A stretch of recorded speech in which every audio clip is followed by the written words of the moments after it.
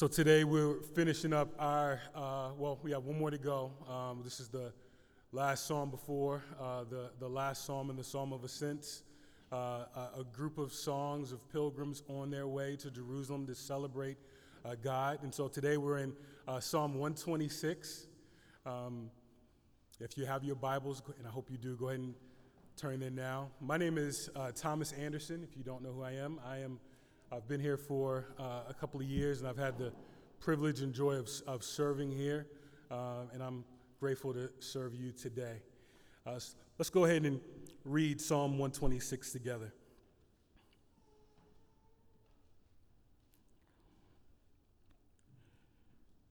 When the Lord restored the fortunes of Zion, we were like those who dream. Then our mouth was filled with laughter, and our tongue with shouts of joy. Then they said among the nations, "The Lord has done great things for them. The Lord has done great things for us. We are glad. Restore our fortunes, O Lord, like streams in the Negeb. Those who sow in tears shall reap with shouts of joy. He who goes out weeping, bearing the seed for sowing, shall come home with shouts of joy, bringing his sheaves with him." Psalm 126. Have you ever lost something so precious that it resulted in deep sorrow? Uncontrollable weeping became normal. No appetite, no desire to be social, and it just didn't seem like it would ever change. Then over time, what was lost was restored. What once seemed like an impossible dream has come true. Tears have turned to laughter, sadness to incredible joy. You come alive again. For some, it could be that you've lost your only means to financially take care of yourself or your family with no possibilities in sight. And maybe it was your marriage.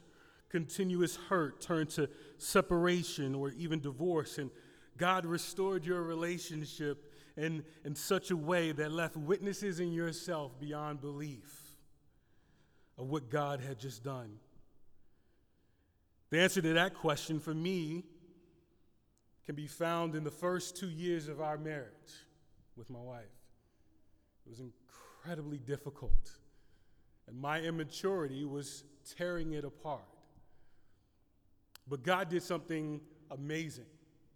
He brought godly people, men and women, into our life to help us see our sin. And by God's grace, I was able to repent, and God forgave me, and He restored me. And it was because of that we experienced joy that we never thought would be possible again in our marriage.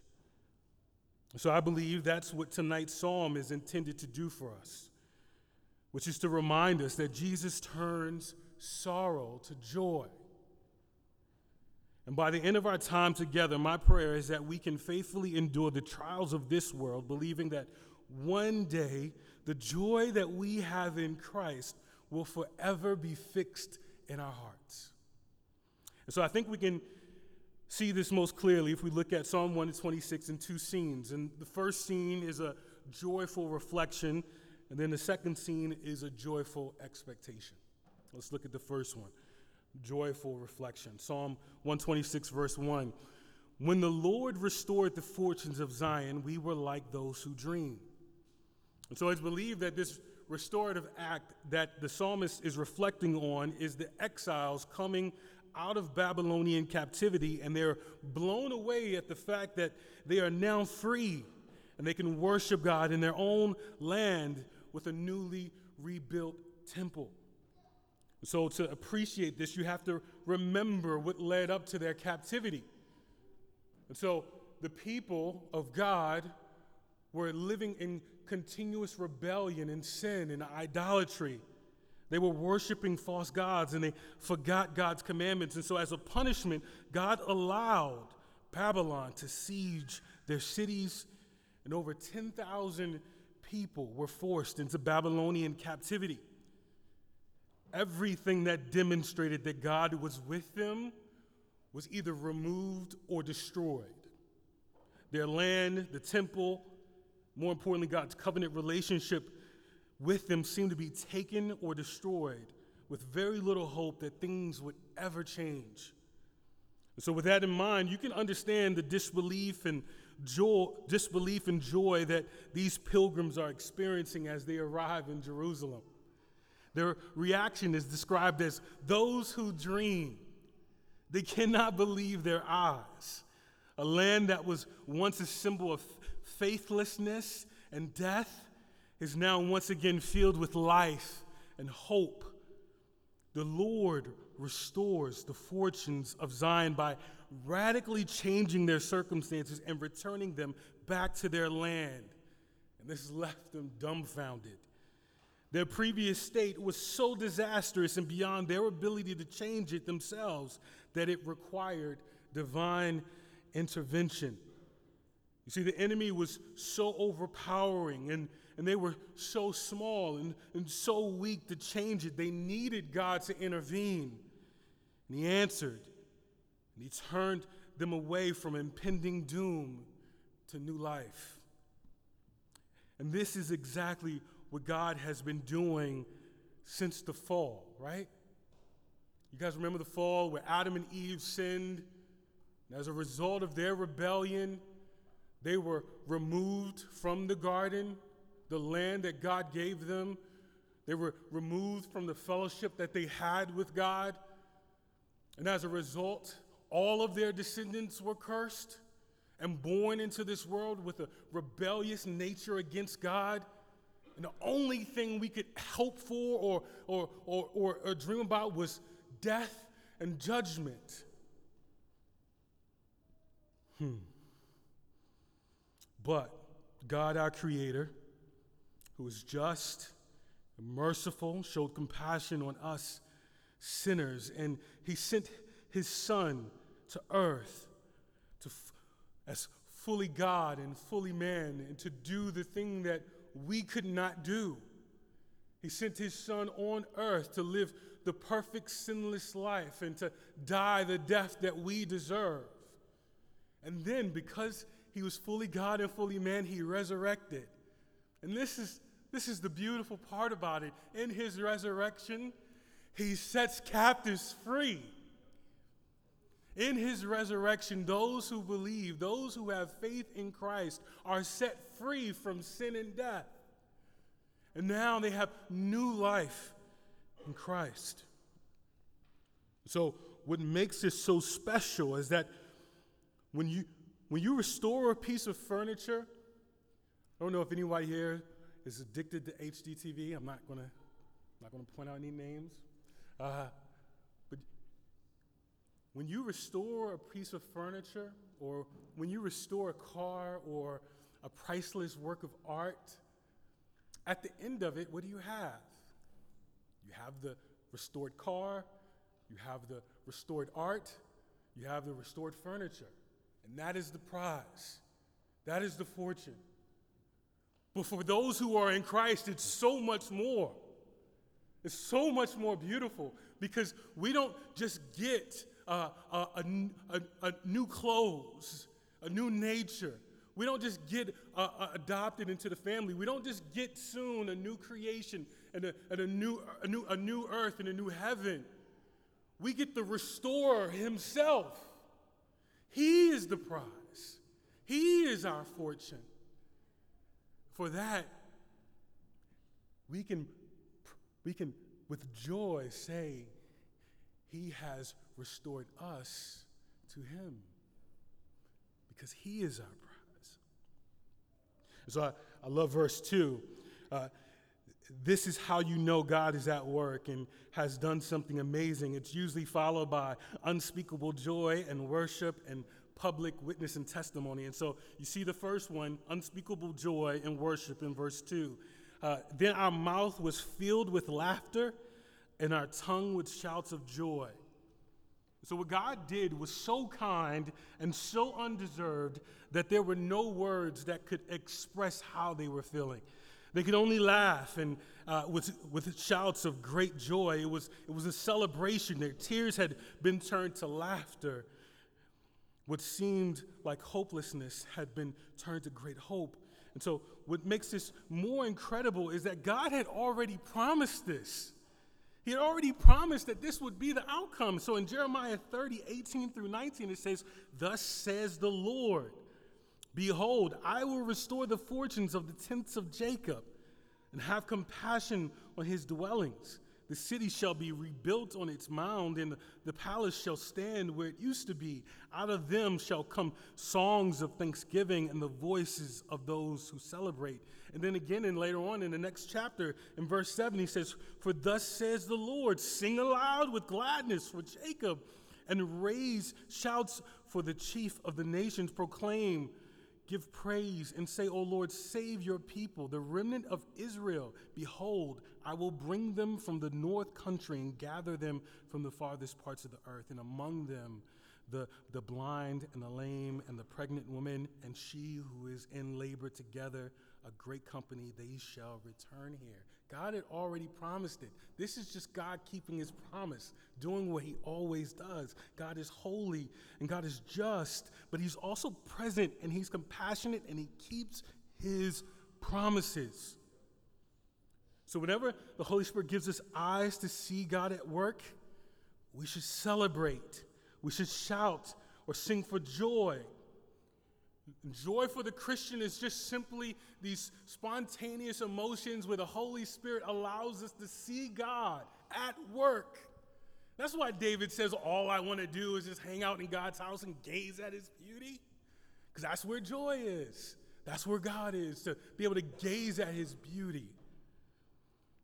So what happens now is these spontaneous moments, a burst of joy. So when God does that for us, we need to make a big deal. Us, our conservative, introverted selves as Delray Baptist Church, we need to make a great noise because of who he is. Because we get Jesus and we don't deserve it. For that alone, we get to jump out of our comfort zone just for a second and praise him.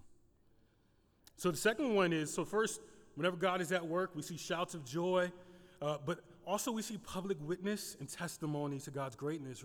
Psalm 1, second half of verse 2 and then 3, then they said among the nations, the Lord has done great things for them. The Lord has done great things for us. We are glad. So the community reports that God's act of restoration proved so decisive that even the nations recognize the supremacy of Israel's God. What God did was both amazing and public. This was not a secret, quiet display of kindness, but a public act that had nationwide implications, and even outsiders were stunned. And these are probably the same people in Psalm 42 that were once shouting, "Where is your God?" And these same people are now looking and saying, "Oh, there he is. He does great things." And then God's community then testifies and says, "Yeah, he does. He has done great things, and we are glad." And it never fails. When God acts on behalf of his people and blesses them, the response should always be unspeakable joy.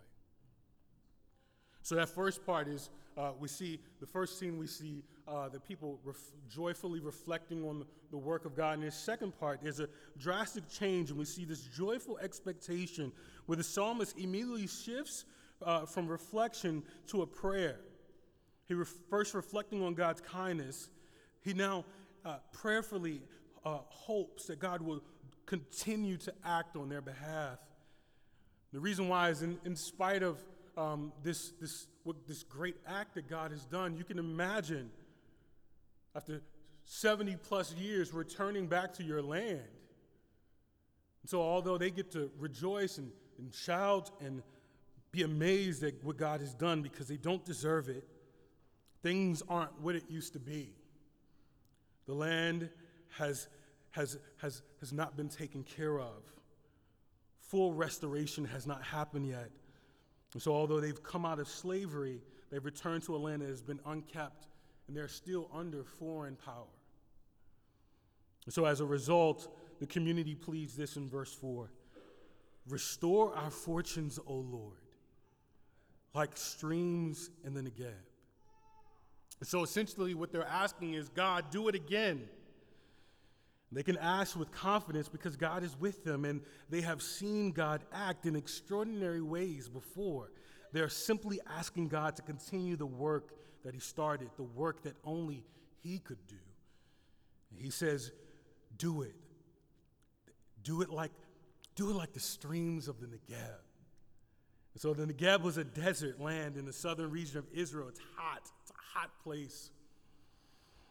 And it's especially miserable in the summer months. But there was these brief moments throughout the year where you would get these heavy rains that would provide moments of relief.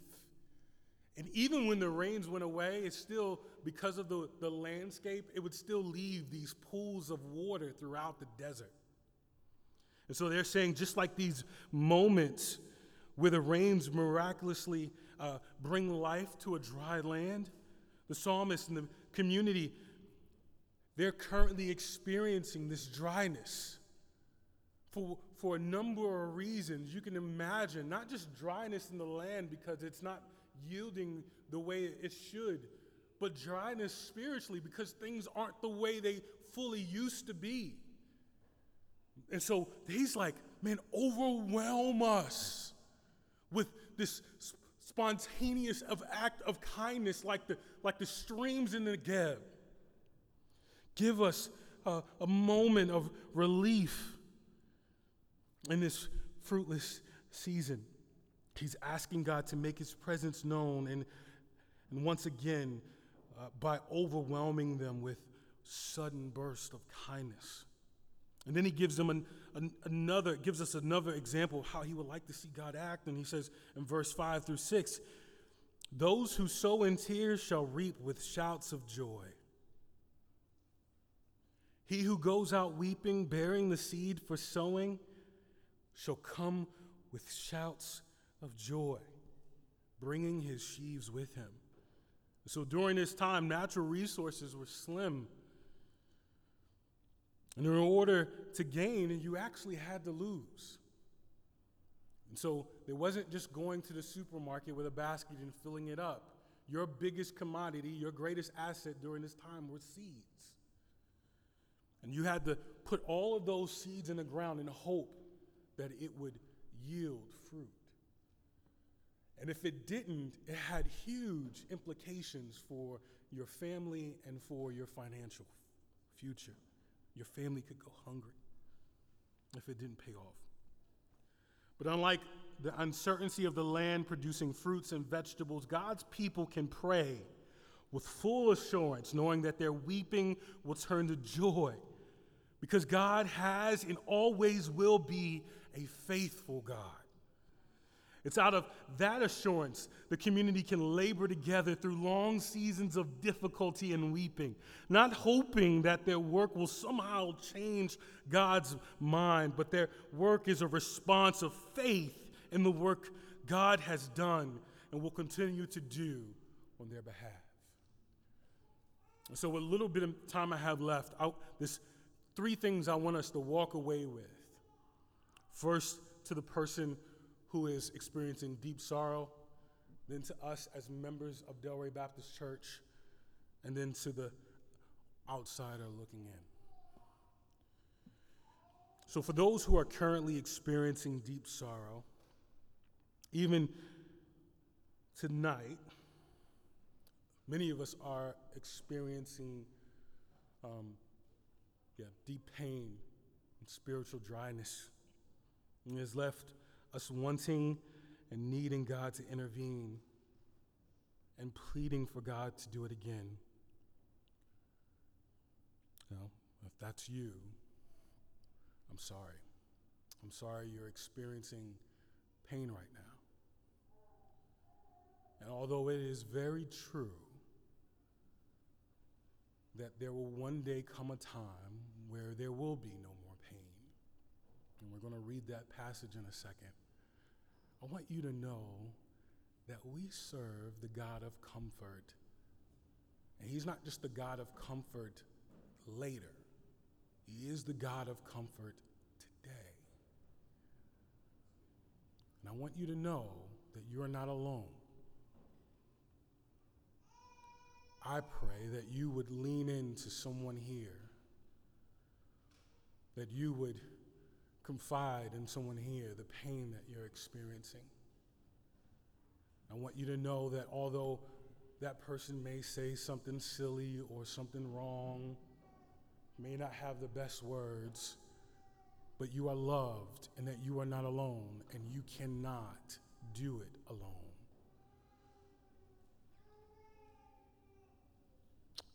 Two, with that in mind, to us as a church, as Delray Baptist, this is what we're here for. This is what we signed up for. Literally, in our covenant, this is what we signed up for. That we would weep with those who weep, that we would rejoice with those who rejoice, and that we would bear one another's burdens. That is the covenant that we signed. So, if you look in the first two verses, he uses community language, like we and us and our. This is a community experience. This is not something that we do alone. And so we rally together, we care for one another, we show off the glory of Christ and how we love one another to the world. And then finally, I don't know if you noticed this, but in this passage, he kind of tips his hat to the person who is outside of the camp community looking in. And those are the unbelievers. So if you are an unbeliever here, and what that simply means is that you have not submitted to Jesus as your Lord and Savior. If that is you, it is not too late. We desire for you to be a part of our community. This is not an exclusive club in the sense that we are not hoping to invite more people into it. Matter of fact, that's our duty. That's what we spent the first half of this conversation doing, was sending people out to share the gospel to the nations because we want more people in before Jesus comes. Isaiah 1:18 says, come now, let us reason together, says the Lord. Though your sins are like scarlet, they shall be as white as snow. Though they are red like crimson, they shall become like wool. If Christ can save a wretch like me, he can save you. So I beg you to talk to someone today about what it means to become a part of God's covenant community. One day, Jesus will return for his people, and we will forever be restored to our glorified bodies and taken into a new land. Revelations 21:3-5 promises it. We can bet on it because that's what God has been doing since the beginning of time, is keeping his promises. And it says, and I heard a loud voice from the throne saying, behold, the dwelling place of God is with man. He will dwell with them, and they will be his people. And God himself will be with them as their God. He will wipe away every tear from their eyes, and death shall be no more. Neither shall there be mourning, nor crying, nor pain anymore, for the former things have passed away. And he who is seated on the throne said, behold, I am making all things new. That was your moment. Soon we're going home, just like the psalmist said in verse 6. He says, bearing the seed for sowing shall come home with shouts of joy. Jesus, come quick. In Jesus' name we pray.